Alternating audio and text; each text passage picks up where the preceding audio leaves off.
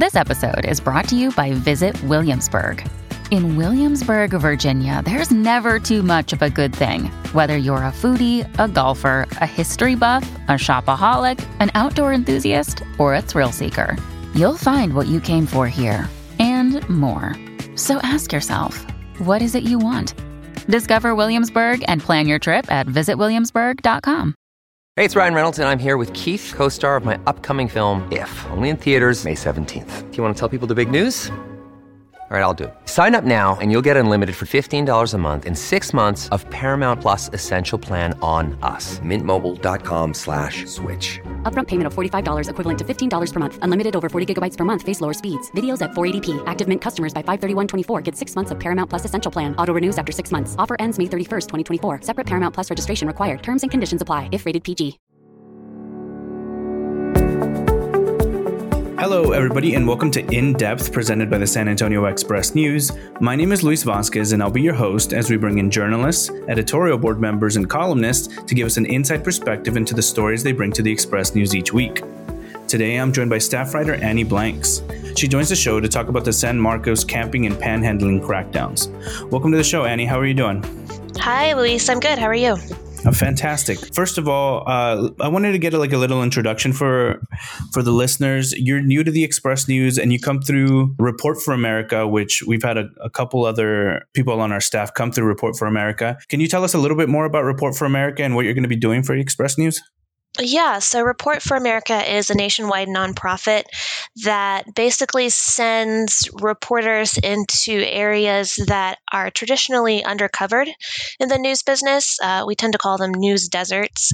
So Report for America hired me and sent me to the San Antonio Express News to cover Hays County. That's a region of Texas that hasn't really had a lot of news coverage, even though it is the fastest growing county in the state of Texas. So via Report for America, I am going to be digging into Hays County for the Express News and just talking about growth and different ways that growth affects the economy and population and people, and hopefully kind of shed some light on some things that are happening in that county. That is awesome. We're glad to have you. So let's talk about your story on the camping and panhandling crackdowns. Give me a quick overview of what that story was all about. So I first kind of got tipped off to this story last week. People were going crazy on San Marcos social media over an email that some of the nonprofits were sending out to San Marcos residents saying that they wanted people to write their city council members and show up to the city council meeting last Tuesday because there's an item on the agenda that was going to basically enforce panhandling and camping bans in San Marcos. Now, these bans have already been on the books for several years, but they haven't really been enforced. Much as the city has been growing as quickly as it has, they haven't really been focusing on housing, especially for houseless individuals. So there are a couple of city council members who wanted to put this on the agenda, and basically one of the council members, Shane Scott, he said that he wanted to give law enforcement the tools that they needed to be able to go in there and basically rid the city of these homeless encampments.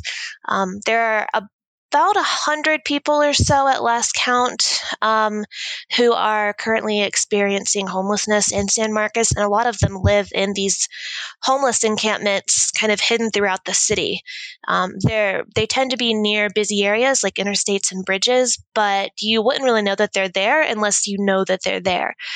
So for this story, I wanted to kind of see what it was like for some of these people who are currently experiencing homelessness and what these policies might do to them if they do, in fact, end up enforcing any of these camping or panhandling bans. So that's what this story is pretty much focusing on. One of the focuses on your story is Hannah Durrance, the president of the nonprofit Home Center in San Marcos. Mm-hmm. How did you come to meet her? And actually, more specifically, How do you begin to dig into a story like this, especially when you're not from the area? How do you begin to embed yourself into the community and find the right people to talk to? Yeah, that's definitely one of the harder things about A, starting a new job during a pandemic, and B, starting a new job in a state and a city where I've never lived before. But it's kind of just one of those things where you have to just bug people and post on Facebook and ask anybody that you do know, hey, So in this instance, I was put in touch with Hannah via a nonprofit called Mono Amiga.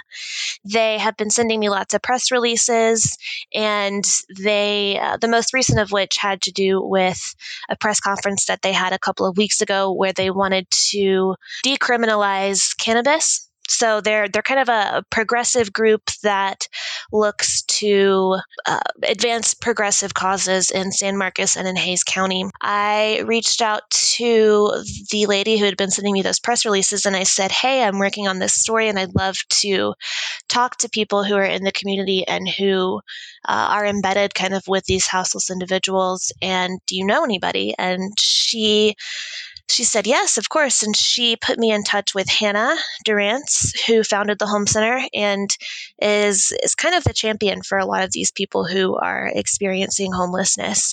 And so I just reached out to Hannah thanks to the contact that Mono Amiga gave me. And Hannah was actually very apprehensive about talking to me at all. She doesn't really talk to the media a lot. She doesn't really like how people experiencing homelessness are sometimes portrayed. And she was very, very hesitant to take me to meet some of these people. I really wanted to go and meet people who are actually going to be affected by this camping and panhandling ban, just so my story isn't just politicians talking about it. Who's actually going to be affected by this? And Hannah was very apprehensive about kind of taking me and showing me where these encampments were, but ultimately I convinced her just by letting her know, hey, I'm not here to do some kind of weird gotcha journalism expose. I really just want to tell their stories. And so Hannah met up with myself and photographer Josie Norris last week, and she took us to meet some of her friends who live, basically in tents near the interstate. I'm glad you brought up Josie Norris. Yes. The photography is outstanding. Yes, it is. It's incredible. It really is. And why don't you talk about working with Josie and how was it a little more collaborative? Did you guys each just do your own thing? How did you all work together? Well, Josie was assigned the story, and I hadn't worked with her before. And so I was really excited. I called her ahead of time, and we kind of talked about the story. I let her know that Hannah was really apprehensive. And Josie and I kind of talked about how we were going to go into these homeless encampments, and we didn't want to just go in there and start shoving cameras and microphones in people's faces. And we really wanted to be intentional about it. And we discussed, of course, with Hannah Durance beforehand, we're only going to take pictures of people who can consent to it and who allow us to take their picture. And so that's kind of the approach that we took when Josie is an incredible individual, and she is very compassionate, and she is a great photographer. And so she and I both, when we were with Hannah and we were walking around some of these encampments last week, we were both, very respectful. Hannah knows a lot of the people who live in the tents in these encampments. And so Hannah would kind of go and approach them first and just let them know, hey, I'm here with a newspaper reporter, Annie, and the photographer, Josie, and would you be willing to talk to them about your experiences and maybe let them take some pictures? And everybody we talked to was definitely game. You just have to approach these situations as, hey, these are real people whose stories don't often get told, and just be compassionate and understanding and let them say their piece. How long were you working on this story? About a week. about a week, and I'm definitely going to continue following up with it. There's actually a city council meeting next week where the city council is going to discuss using American Rescue Plan funding to possibly build some sort of homeless shelter in the city, because right now there is only one and it has 6 beds. And so I spent about a week on this story, but I can definitely see myself spending several more weeks over the course of just covering this county, because it is an issue that a lot of people care about. So let me ask, this is more of your process as a journalist. Are you I'm going to write down all these notes down? Do you bring a recorder to like record yourself and listen back later? How are you organizing yourself to tackle on a story like this? I typically, what I'll do is I have a recording app on my phone, and it's called Voice Record Pro. It's better than the one that they actually just the recording app that comes with the iPhone. Mm-hmm. I use that, and I just kind of hit record and go and do my thing. And I like to type on my notes app.